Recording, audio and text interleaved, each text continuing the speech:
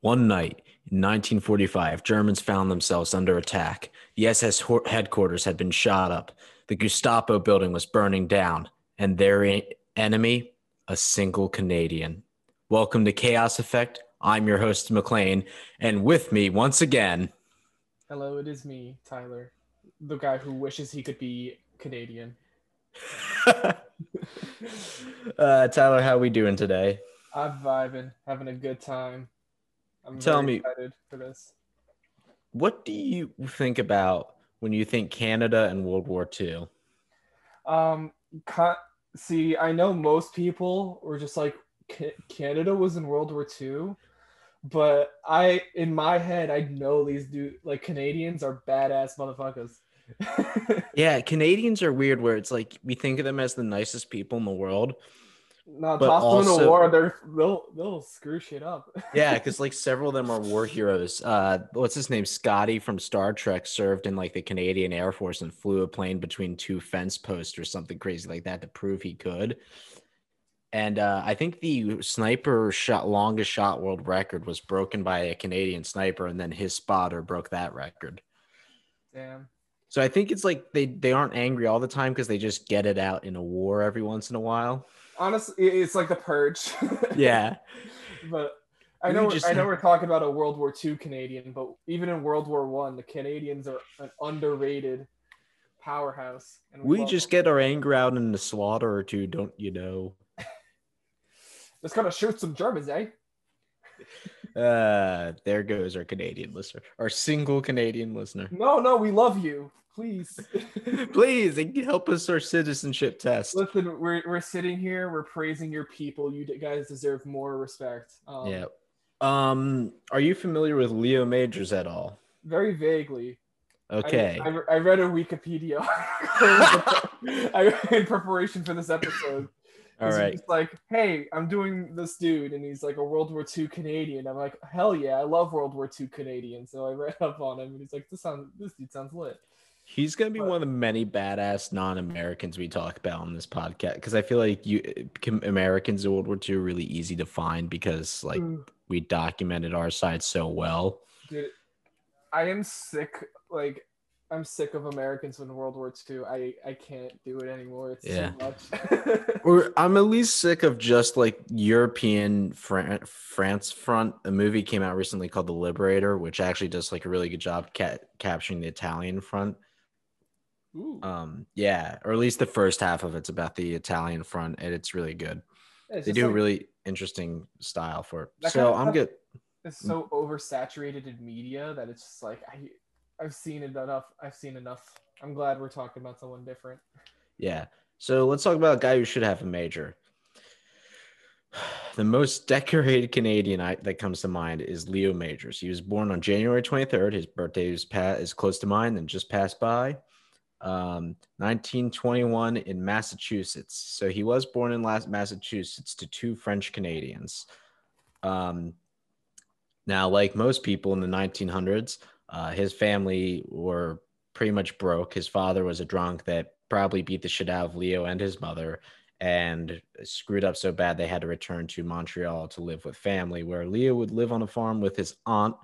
And he kind of wasn't a big fan of farm work. So, like, the first opportunity he took, he joined the army when the war started.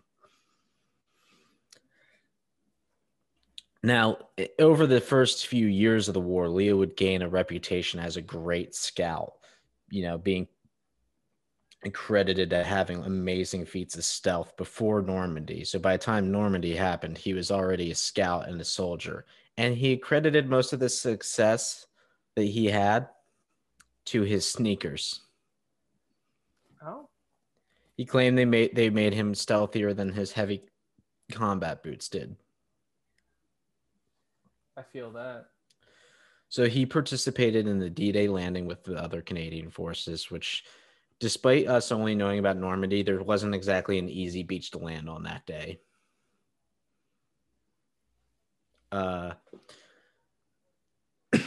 His first notable success was when he captured a German half-track containing information such as maps and radios.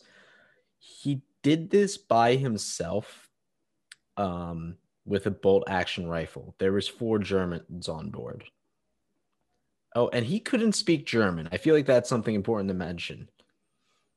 Um, so not knowing how to operate German weapons or equipment, he basically made again, not being able to speak German either, made the German crew drive the half-tack towards the British Commonwealth lines, because Canadians were considered part of the Commonwealth serving under the British Army at this time.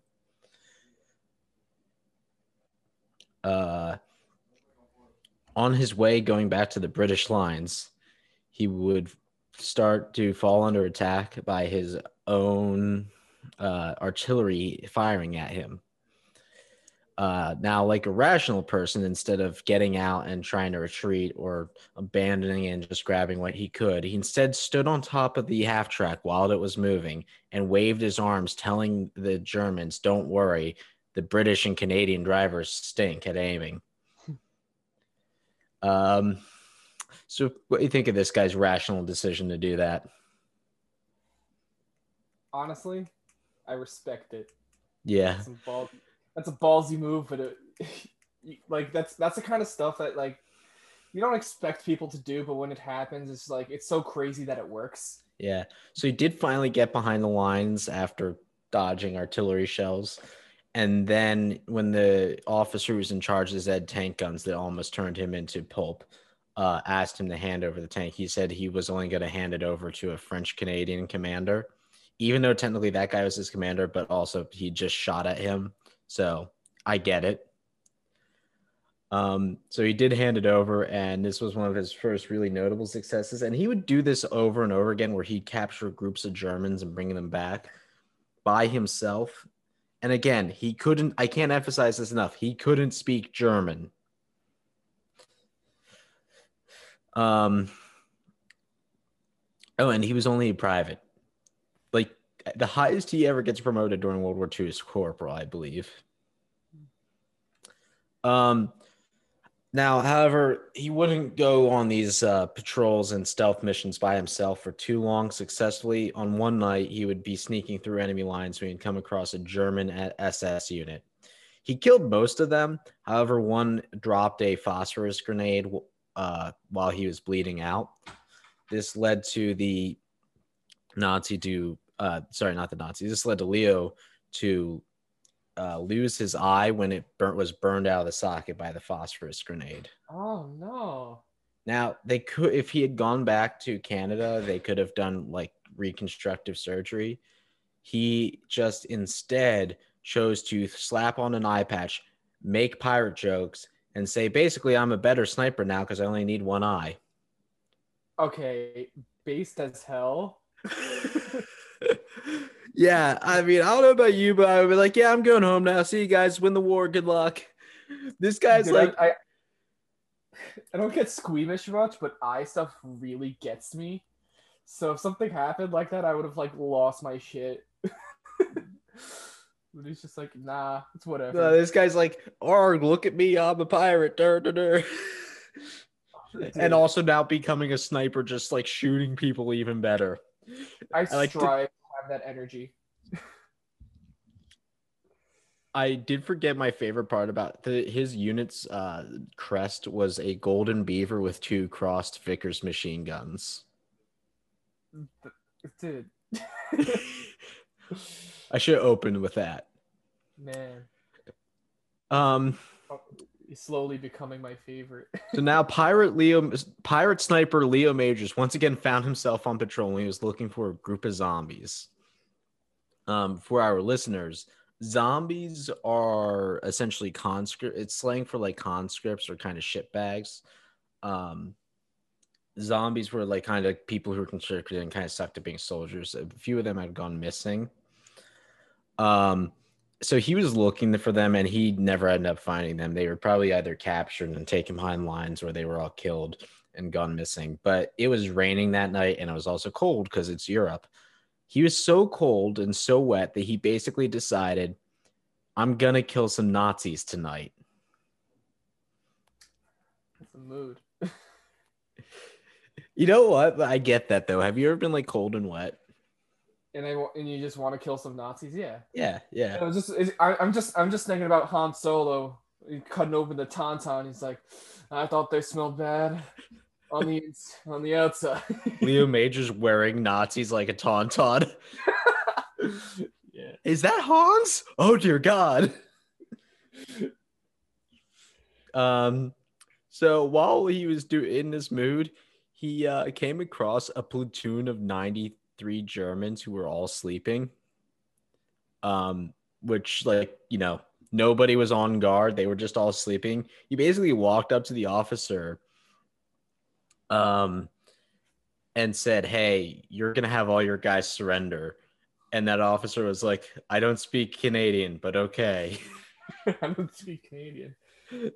I mean, honestly, like if like you got nobody on guard, then like you deserve it. I feel like they were kind of like, we don't care if we get captured. You're asking for it, dude. Yeah. So 3 guys decided it's one guy with a bolt action rifle. We can take him. He shot those 3 guys right away as soon as they went for their weapons. So now the remaining 90 prisoners went with him. So, yeah, that sounds impressive enough, right? Yeah, it's pretty cool. So once again, though, Leah would begin to get attacked by SS. This is where he would begin fighting back because I think I'm assuming the SS, one, they didn't want people to be surrendering, so they would kill like surrendering Germans. 2, I think they just assumed there had to be more than one Canadian guy with the troops who were surrendering. So they began opening fire on them.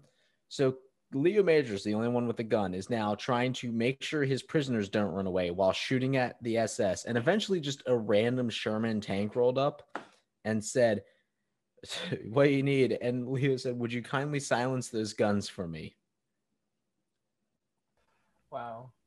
Yeah. Yeah, like, do you realize how badass this guy is? Yeah. Like, honestly, he's reminding me of like all of the Inglorious Bastards just as one dude. Yeah. Just like, I mean, especially when you're like, yeah, he doesn't speak German. I just imagine fucking Aldo Rain and just like grazie. He's trying to pretend to be Italian. yep. Like, so this then brings me to his the next part of the Leo Major story, where now so in this, after that successful mission, he was he was honored with the Distinguished Service Medal, which is like a step below the Victorian Cross, which is like the highest honor in like the English military. He, however, refused this because he fucking hated Field Marshal Montgomery. He basically like kind of said like he hated the fact Montgomery put civilians in danger and got a lot of Commonwealth troops killed, which I get it. That's fair. Yeah, like I don't know what your thoughts on our Field Marshal Montgomery, but I kind of think he's not the best general. Yeah. I feel like that's very valid criticism. I mean, just like a quick side note on how good Montgomery was as a general. One time a German general said, "Oh, thank God it's Montgomery, or we'd actually have to worry if it was somebody else." Nice.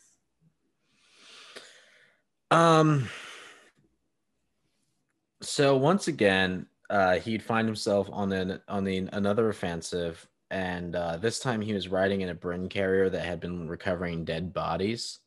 However, the Brin carrier ran over a landmine, meant an anti-tank landmine. Now, Tyler, what do you know about Brin carriers?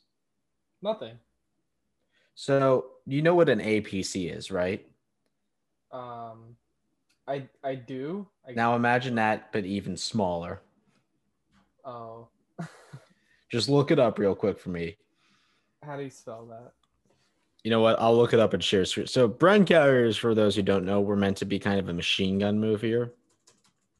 And they came from the idea of when they originally were trying to think about light tank warfare. And the idea was that you would be moving. Yeah, I don't know if you see them now, but yeah. Oh, right. I've seen Yep. They're pretty small, right? Yeah. So a mine meant to take out something like a Churchill or a Sherman had taken out one of those. So this is the end of the Leo Major story, right? Okay, episode over. It was a short one, guys. Thanks, right? Have a good night, everyone. Yeah. He had actually just been yeeted like a mile away, like he was a member of fucking Team Rocket. Um, Everybody pretty much assumed he was dead. It was like, oh shit, Leo's dead. Somebody find his sneakers. Oh my god. um, yeah, he had broken both his ankles, several ribs, and his back in 3 places. Yikes. War's over for Leo, right? Of course not. He's too epic to be left.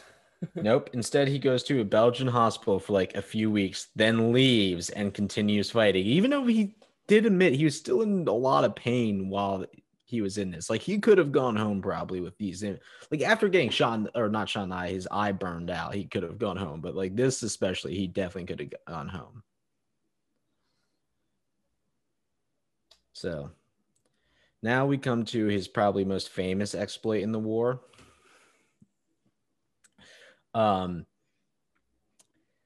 So while the British were advancing into Holland, or where the Dutch are, and the Dutch resistance, a lot of times they would just bomb towns ahead of time. But Leo was against this, so him and his friend Willie Arsenal decided to scout ahead to check out if there were Germans in the town before it got bombarded to make sure civilians didn't get killed. And while doing this, they were patrolling a town closely when suddenly Willie Arsenal, Leo's friend who went with him, and Willie would participate, was like if Leo wasn't just doing stuff by himself, would often be patrolling with him. So they were close friends. I mean, I kind of respect Willie because like for Leo's crazier exploits, he didn't go with him, which I can imagine. It's like Leo's like, hey, do you want to go capture a platoon of Germans by yourself? Leo, I can't. You're gonna get me killed. I can't. So Right. while they were going to scout out this town, Willie was shot by a German machine gun nest. In a fit of rage, Leo snuck up and instantly killed all 3 Germans in the nest, and kind of decided he was gonna go big or go home. So he took Willie's gun and his gun and another gun he'd taken from the Germans. He then came across a German officer driving with his driver. He then held them both at gunpoint, made them drive to a hospital where he then told the officer to go surrender to the town. So the officer ran into the town, then ran away, which made Leo decide, so I'm going to have to capture this town by myself, like a rational person does. Like, Tyler, if you were in Leo's situation, you'd definitely capture that town by yourself, right? Yeah, I'd just go for it. Like, Yeah. what else? What else do you got to lose? You've already, and like, given the luck that you've already had on your side already, I'm like, you might as well try. Yeah. I also do say, he says the reason Willie died is because his kit made too much noise. So he says that's the reason they didn't get him, because they were also doing space discipline, making sure they were pretty far apart. So Leo, now with his 3 guns, ran into town and would begin a campaign of essentially. So Leo would like begin shooting, and he wouldn't stay in one place. So he'd switch between his 3 guns, so it always sounded like a different gun was firing, and he'd only stay in one place long enough to either kill some Germans or get off a round of ammunition. So if he like kicked in the door to a house, he would like fire some rounds into the ceiling just to cause confusion. This led the Germans to believe they were under attack from an entire battalion of Allied forces, which, it's just one Canadian guy. They also couldn't locate where the attack was coming from. Leo's misdirection was really effective and confused the Germans. Now, the reason he was so effective at making the Germans have no idea where he was is because Leo had no idea where he was. He'd never been to the town Azul, which is where he was. So he had no clue where he was. He was just kind of blindly running around. And if he ran into Germans, he'd run into Germans. He did eventually figure out how to navigate based off of a nearby river, but he was just kind of blindly shooting around. So what do you think of Leo's offensive by himself so far? That's a video game mission. So I'm straight up like, it feels like he's like in like Metal Gear Solid or some shit. Yeah. Now he did say if he saw a German running away, he wouldn't shoot them. Now Tyler, why would you think he wouldn't shoot a German if they were running away? I mean, not only could that, I mean, I guess that might give away his position, but also they're not really a threat. So he said he wanted to save ammunition for the ones that were fighting him, and he just like it wasn't mercy, he just was trying to conserve ammunition. That makes sense. Um, Now a bit into the battle, the Germans would start surrendering. So he would begin taking them back to the British lines by himself while the battle was still going on, 10 at a time. And he did this about 10 times. So he captured about another 100 German soldiers in one night again. And keep in mind, he was like walking by British returning these prisoners, which I imagine there was one guy going, "Hey, Leo, how you doing? Doing your thing again? All right, see you in a bit. Should we help him? Nah, he's got this." Classic Leo just storming a village and killing every German that he sees, and capturing everybody. Meanwhile, he's just screaming like a mad pirate, just like, yeah. Yeah. The Germans still had no idea what was going on. So he would keep returning this wool. And eventually the townfolk would start waking up into this battle, and some of them would even begin helping Leo by giving him a place to rest his eyes for 10 minutes, giving him some food, giving him some water, or tell him like, hey, that's the Gestapo building, they're collaborators, and that's the SS building. But I kind of like to think of this like this was like, like when there's water tables at the like 5Ks and stuff like that, or fun runs. I imagine the town folk were doing that as he's machine gunning everybody. Honestly, I believe it. Yeah, so with the information, he broke into the SS headquarters and machine gunned every German that was inside of it. He then did the same in the Gestapo building and burned it down. I like the sound of that. Yeah, it is really a video game though. It's like a Call it like if you were playing this in a Call of Duty mission, you'd be like, this is bullshit. No way anybody would ever do this. That's what I'm saying. It's just like this feels like it's structured like a campaign mission in Call of Duty. And every time that shit happens in Call of Duty, I'm like, this is kind of dumb. I mean, like it's fun, but like there's no way this could happen. But here we go. This dude over here. Yeah, just every Call of Duty game is about Leo Majors.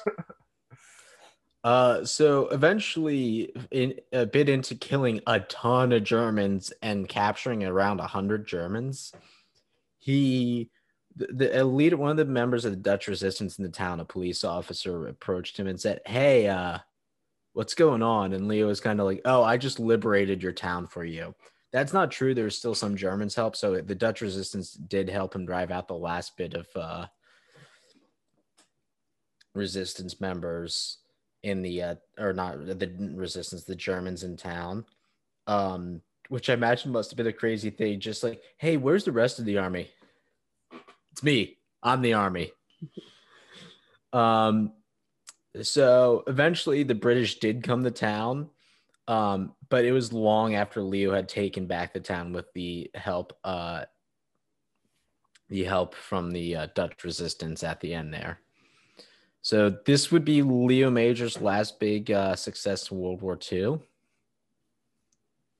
But so like before I move on to his next little information about him, what do you think so far about Leo Majors? I love him. Yeah, he's crazy, right? Yes, this is like if I didn't know this was real, I wouldn't believe it was real. Yeah, well, wait until you hear about the next guy we'll be talking about tonight. Oh. So this led to him receiving this being awarded the Distinguished Conduct Medal again. This time he actually accepted it because, the second time, I also want to mention, I forgot to mention that basically the first time his officer wasn't even mad. His officer was like, yeah, I get it, bro. It's like, it's fine, I guess. Makes It's sense. like, I made some paperwork for me, but okay. So he did receive it this time. So the war's over. Leo's done, right? No. So he became a pipe fitter in Canada until he was recruited by the Canadian Army to fight in Korea. Oh boy. Korea. And like when I say he was recruited, I didn't mean he got drafted. I mean like the Canadian government approached him and said, "Hey, you're our secret weapon. We'll let you pick out like 18 guys to take with." It's literally an action movie. He's like, "We'll let you pick out your special team of scouts to take to Korea and fight the Chinese." Oh my gosh. I want to say also when this happened, he was 29. King shit. Yeah. So yeah, that is Leo made. So then in Korea, he wasn't done being a fucking hero. In Korea, his unit would become under attack, and he was ordered to hold the line, but they were beginning to get so overwhelmed by divisions of China, not divisions of Chinese soldiers attacking. I realize we're talking about Korea, and I say Chinese soldier. To some who don't know, the Chinese were very involved in the Korean War. Like there were a lot of Chinese soldiers fighting on behalf of the Korean army. So while this was happening, his unit of it, keep in mind, it's just him and 18 guys. They were so effective, though. They held back these divisions and they were calling in artillery strikes so close. He almost got killed several times by Canadian artillery. And the mortar tubes were firing so frequently, they were overheating and beginning to melt from firing so much. Oh my gosh. Yeah. That which is a mortar tube. It's not a machine gun, it's a mortar tube. Right. That's that's not like you don't just like rapid fire mortars. You gotta like load them in. Yep. So this is when he would receive his second Distinguished Conduct Medal, which he would have had 3. All right. He would then later go on to serve in Iraq and Vietnam. No, I'm joking. Um, he died in 2008 and he lived a pretty peaceful life after Korea. But he could have earned 3 distinguished, which they never gave him the Victorian Cross because, like, I guess you have to die to get the Victorian Cross. So yeah, that's our first badass of tonight. What do you think of Leo Majors, badass number 1? He needs a. I don't know if there's a movie based off of him, but there needs to be a movie based off of I him. don't think there's like a good. I think there might be like a made for TV movie, like, and I don't think it's in English, but there might be. All right, I'm gonna use my film degree to fix that. Yeah. How many times do you think this man should have died too? By the way. Um, at least 5. Yeah. I mean, it's just like he's insane. Like, sometimes I think like when we get war heroes like this, it's like, oh, this wasn't like insanely brave. This guy was just mentally ill. Like there was something not right about this man. Oh, there's no way. But Right. hey, he was effective. You ready to talk about badass number 2? Hell yeah. Now, does the name Joseph Burley mean anything to you? Not particularly. Now, what if I told you he's the only man to have medals from 2 different countries in World War II and served in 2 totally different countries' armies, but fight for the Allies still? What would you say to that? Sounds believable. Okay. So Joseph Burley, another guy from Massachusetts. Assholes. Or actually, no, sorry, not Massachusetts. He was born in Michigan. I messed that up. Would eventually join the Screaming Eagles. He was a paratrooper. Paratroopers were in this time, paratroopers were very new and were considered to be some of the best soldiers in the war. Now, he was also so when you think of paratroopers World War II, you probably think of D-Day, right? Band of Brothers. Yeah. parachuting in. He was regularly jumping behind. So let's talk about him in training. Joseph was considered a bit of a fearless madman. He scored very well on all of his weapons tests, became a demolitions expert, and eventually was even jumping on behalf of other soldiers because they were afraid to get injured during their practice jumps. So he did well over his expected number of practice jumps before he even saw combat. Because of this, they selected him for special operations when he got over to England. So he was jumping with bars of gold strapped to him to then give these bars of gold to the French resistance. What do you know about the early paratrooper operations to contact the resistance? I don't really know much about any of that. See, Well, let like me tell you, I know a it's lot of like events of World War II, but I don't know about like the war sides, you know? yeah. So it's pretty how do I put this? Not very successful. A lot of guys got captured and or killed. Like there were several times where like people just parachuted into foxholes that Germans were sitting in, or like even parachuted into like a shallow creek and died because they were wearing gold bars or ammunition. So it wasn't great. Sounds awful. So Joseph Burley would do several of these missions and then get snuck back into England and repeat. However, on one faithful mission, he would be captured. Now, this mission was one of those missions before Normandy that was supposed to be a demolitions mission.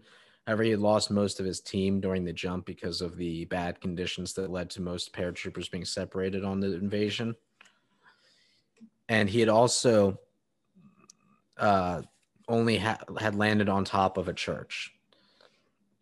He began trying to find his objective, which was to blow up a bridge. However, he would be captured by the Germans. Oh damn. Yeah. Now, when he got to the POW camp, the Germans took his dog tags and uniform, giving him like civilian clothes and a prison uniform. And they had also, which was unusual. Usually, you don't take soldiers' dog tags and uniforms, but we'll get into that in a second. So he also didn't know a lot of German, but while he was in prison, he learned just enough German to insult his prison guards. Nice. So at the same time in the United States, Joseph Burley's girlfriend and family would be told that he was declared dead during the Normandy invasion because they had found his body with dog tags and a uniform. Could you guess how this happened? They took them from him. Yeah, so the Germans had this plan to train several Germans who could speak English pretty well, to sneak behind American lines and cause a bunch of havoc to happen. However, the plan kind of backfired because they didn't have a ton of great English speaking Germans. So the ones who did were put in like units with guys who couldn't speak German, and they were just told, don't talk and let the other guys do the talking. A lot of them ended up dead because they just get shot by Germans while trying to sneak behind. Anyway, so this is basically what happened ever. The German who would be declared Joseph Burley died. So good old Joe eventually planned his escape. Now, how do you think he would escape? It's World War II POW camp. This has to be like Steve McQueen jumping a motorcycle over a barbed wire fence, right? Or he dug a tunnel. Yeah, it's very like I've heard a lot. I've heard a lot of stories from the POW camps. It's rough. Anyway, so Joseph bribed a guard with like a pack of cigarettes, and him and a few other guys walked away. Oh. Yeah, you look so disappointed when I said that. Like you were expecting to No, hear this straight. I wasn't disappointed. I'm like, you know what? I was proud of him, but I was like, that sounds a lot better than what I was expecting because damn, those camps are not fun. Yeah, no, that comes back later in the story. So he was then they found out they were actually in East Germany. They weren't in West Germany. And they had accidentally ended up in Berlin. So an American soldier who can barely only speak enough German to essentially call his guards assholes, and a few other Americans are now in the middle of Nazi Germany. How you liking their odds? You know, you ever just end up in Berlin by accident? In the middle of World War II? Yeah, Well, let me tell you, it wouldn't be good for most people. yeah, for sure. Um, so they kind of like try to get a group, like a family, like, hey, could you help it maybe sneak us out? And the family's like, sure. So they left for a few, and then they got the Gestapo. And the Gestapo assumed these guys were spies instead of escaped prisoners. So they were going to execute them on being spies. Now, how do you think Joseph Burley and these other escapees avoided being captured? Some smooth talking, or some. Nope. It's the most German way they can avoid being captured. Bureaucracy. The Wehrmacht claimed the Gestapo had no right to capture these prisoners. Therefore, the Wehrmacht would have to take them. When the Wehrmacht did this, they escaped again. And this time they ran east towards the Soviet Union.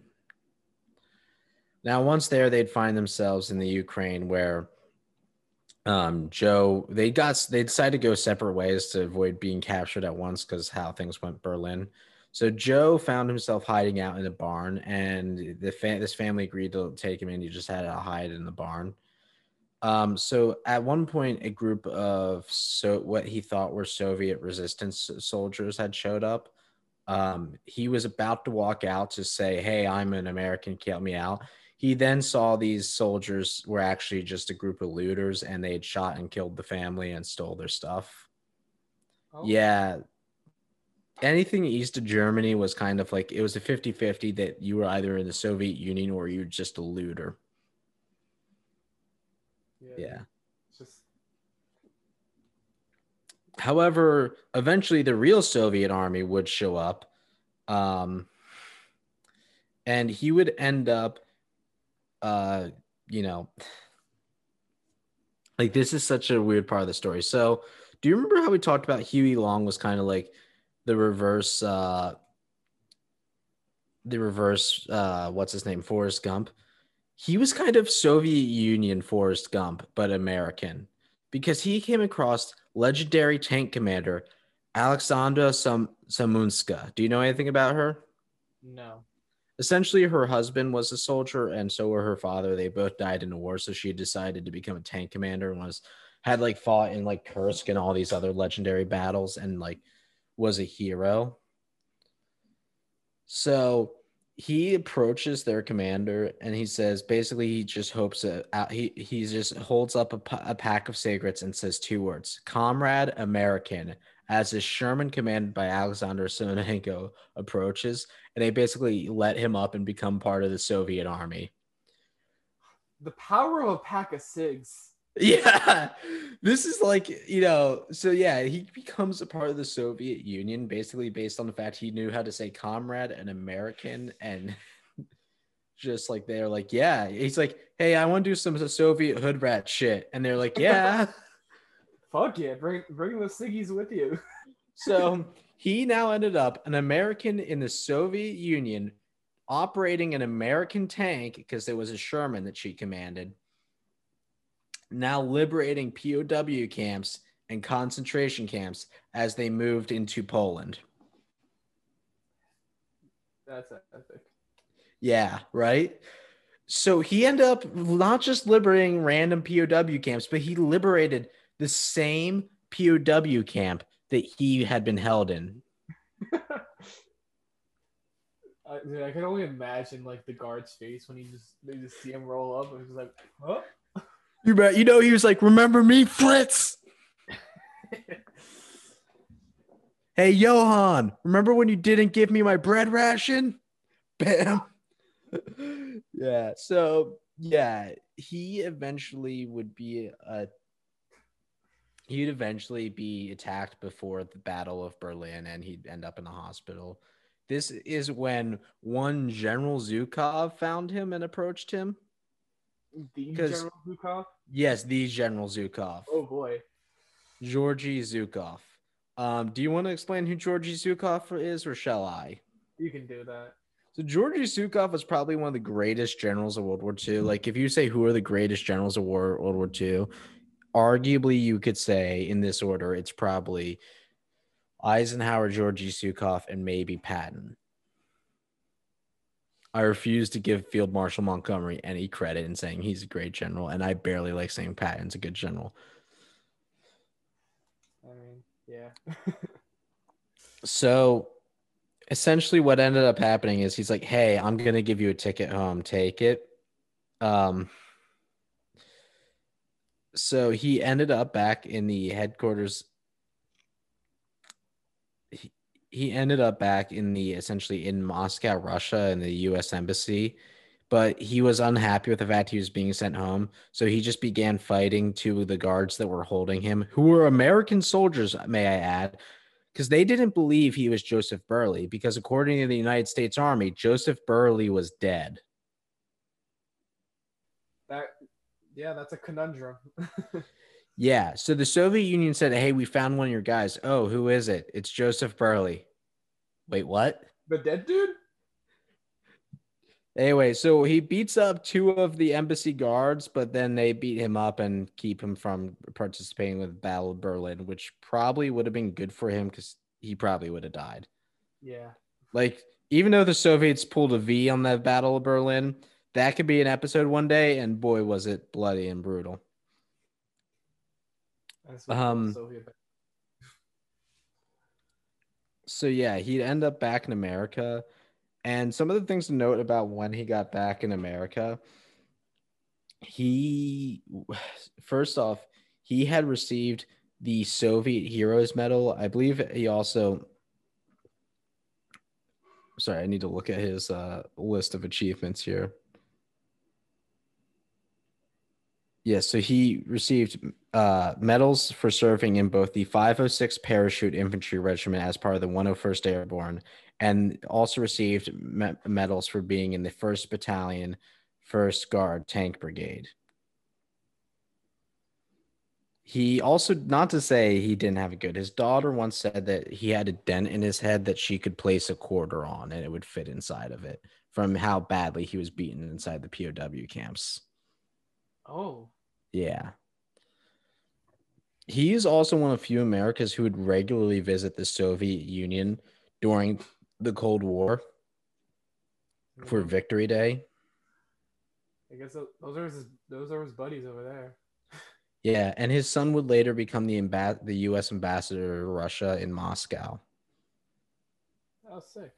Yeah, so he later would always have a connection. In fact, he's really loved in the Soviet Union. Like, they really like him, some Joseph Burley. Like, there's a whole Soviet museum sections that are just about Joseph Burley.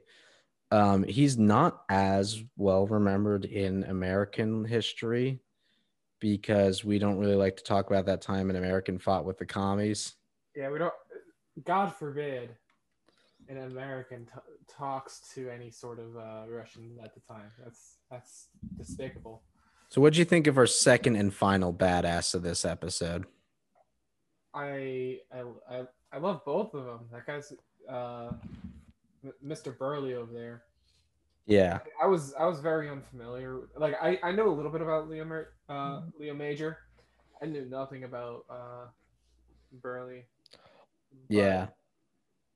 when you're like he fought for two separate countries, I'm like, oh, I mean, like he's probably like British or something. And I was not expecting him to be like him fighting with the Soviets.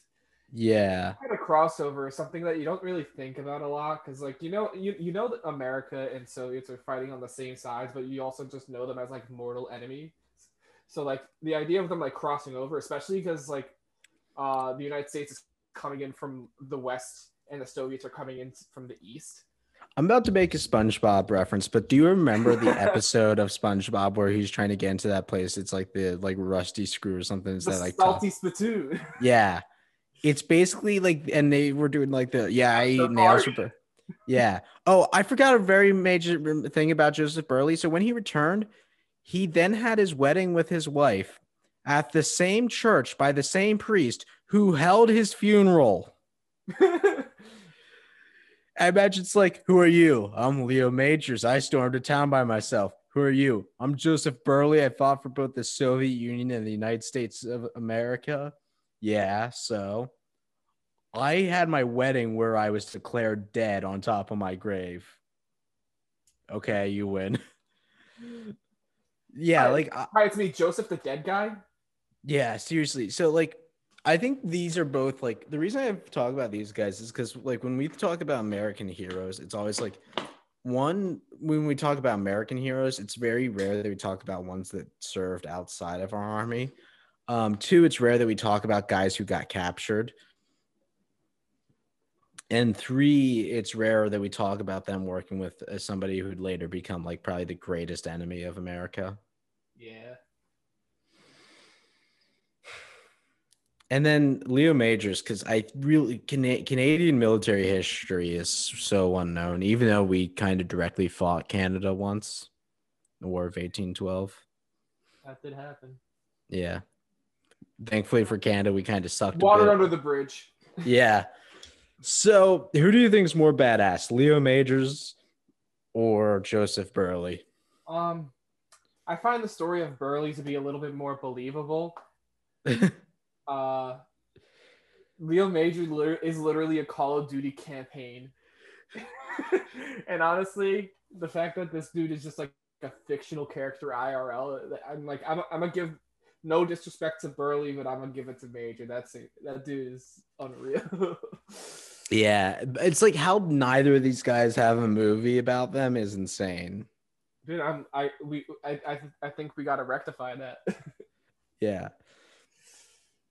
And like Joseph Burley was one hard motherfucker. Like he was like literally like a fucking meme of like the dude with a knife in his teeth jumping out of an airplane.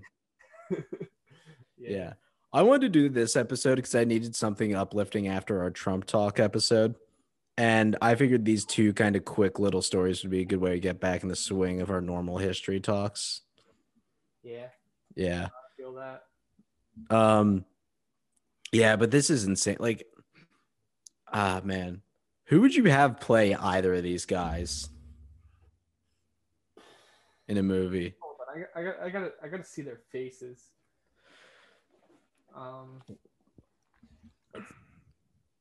Joseph Burley does not look like the man you think he would look like. He kind of has a baby face.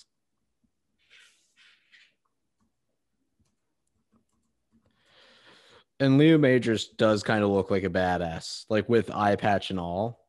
Yeah. Kind of he looks like the early versions of Nick Fury. Right, yeah. He does, for sure. Who would play this dude? I don't know. There's nobody in Hollywood. You just have to resurrect him with necromancer abilities. Yeah, you're never gonna catch me being a casting agent because I'm really bad at that. Yeah. Yeah. It's to me, it's really interesting. Like both of these guys also went to live pretty long lives after they got captured. Or not got captured after they ended their war careers. Right. So this is gonna be a pretty short episode, but let's do our question of the our question of the week. And this week's question is, Tyler. Yes. If you can have a video game about any historical period, what kind of game would it be and what period is it? Video game about any period? Yeah. I would have said Viking, but we just got a Viking game in Assassin's Creed Valhalla. Yeah. That was my old answer, but we just got that, so I'm like, I gotta toss that out of the way. I haven't thought about it much. That's good. Look, I want a Leo Majors a simulator. Which I imagine the challenge is moving around because like you have testicles the size of minivans. Like I don't know how he stuck by the Germans when his balls must have been dragging across the ground. Like Fallout when you're like carrying too much stuff. Yeah. That's what it's like. That's these two dudes with their freaky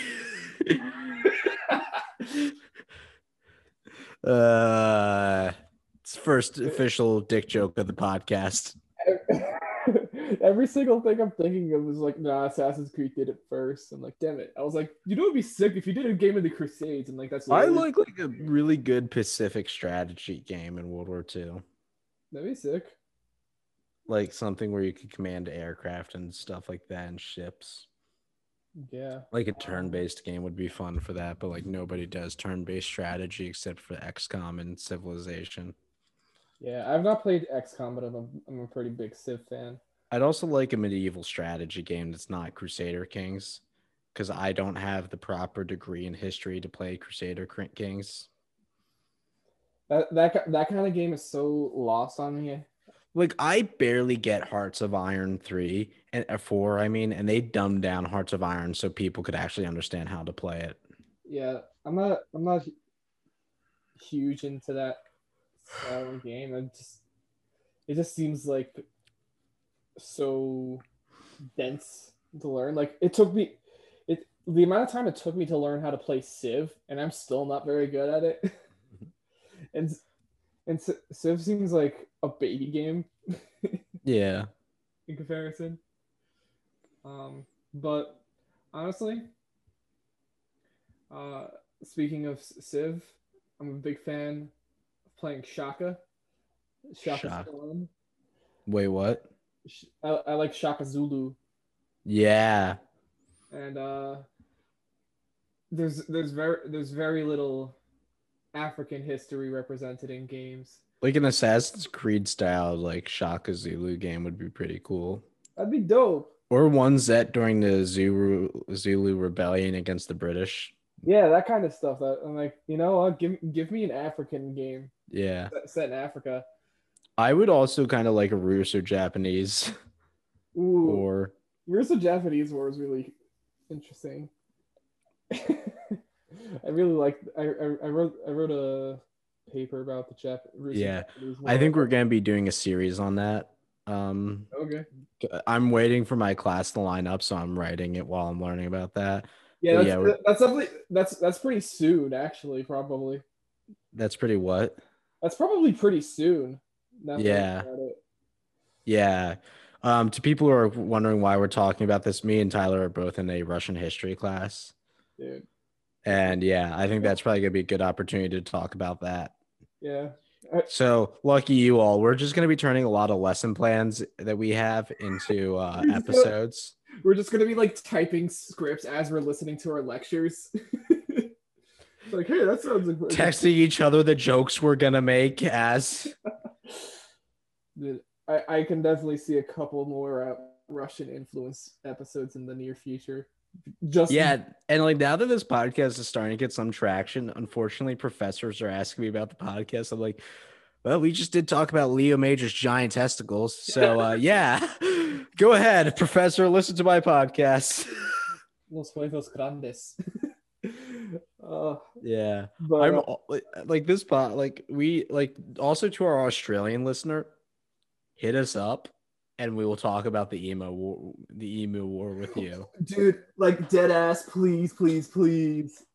I would I would pray to talk about the emu war with an Yeah. Australian. We are actually gonna maybe have a few guests because I'm getting people who I know who are pretty funny, who are like, hey, I heard your podcast and want to talk about some stuff with it with you guys.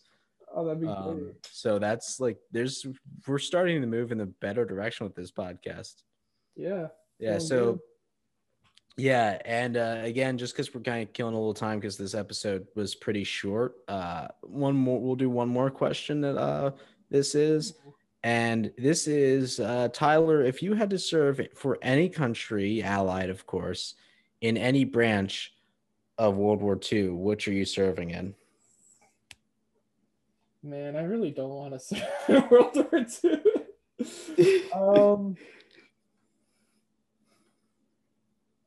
See, I would say American, but that's just like too easy of an answer.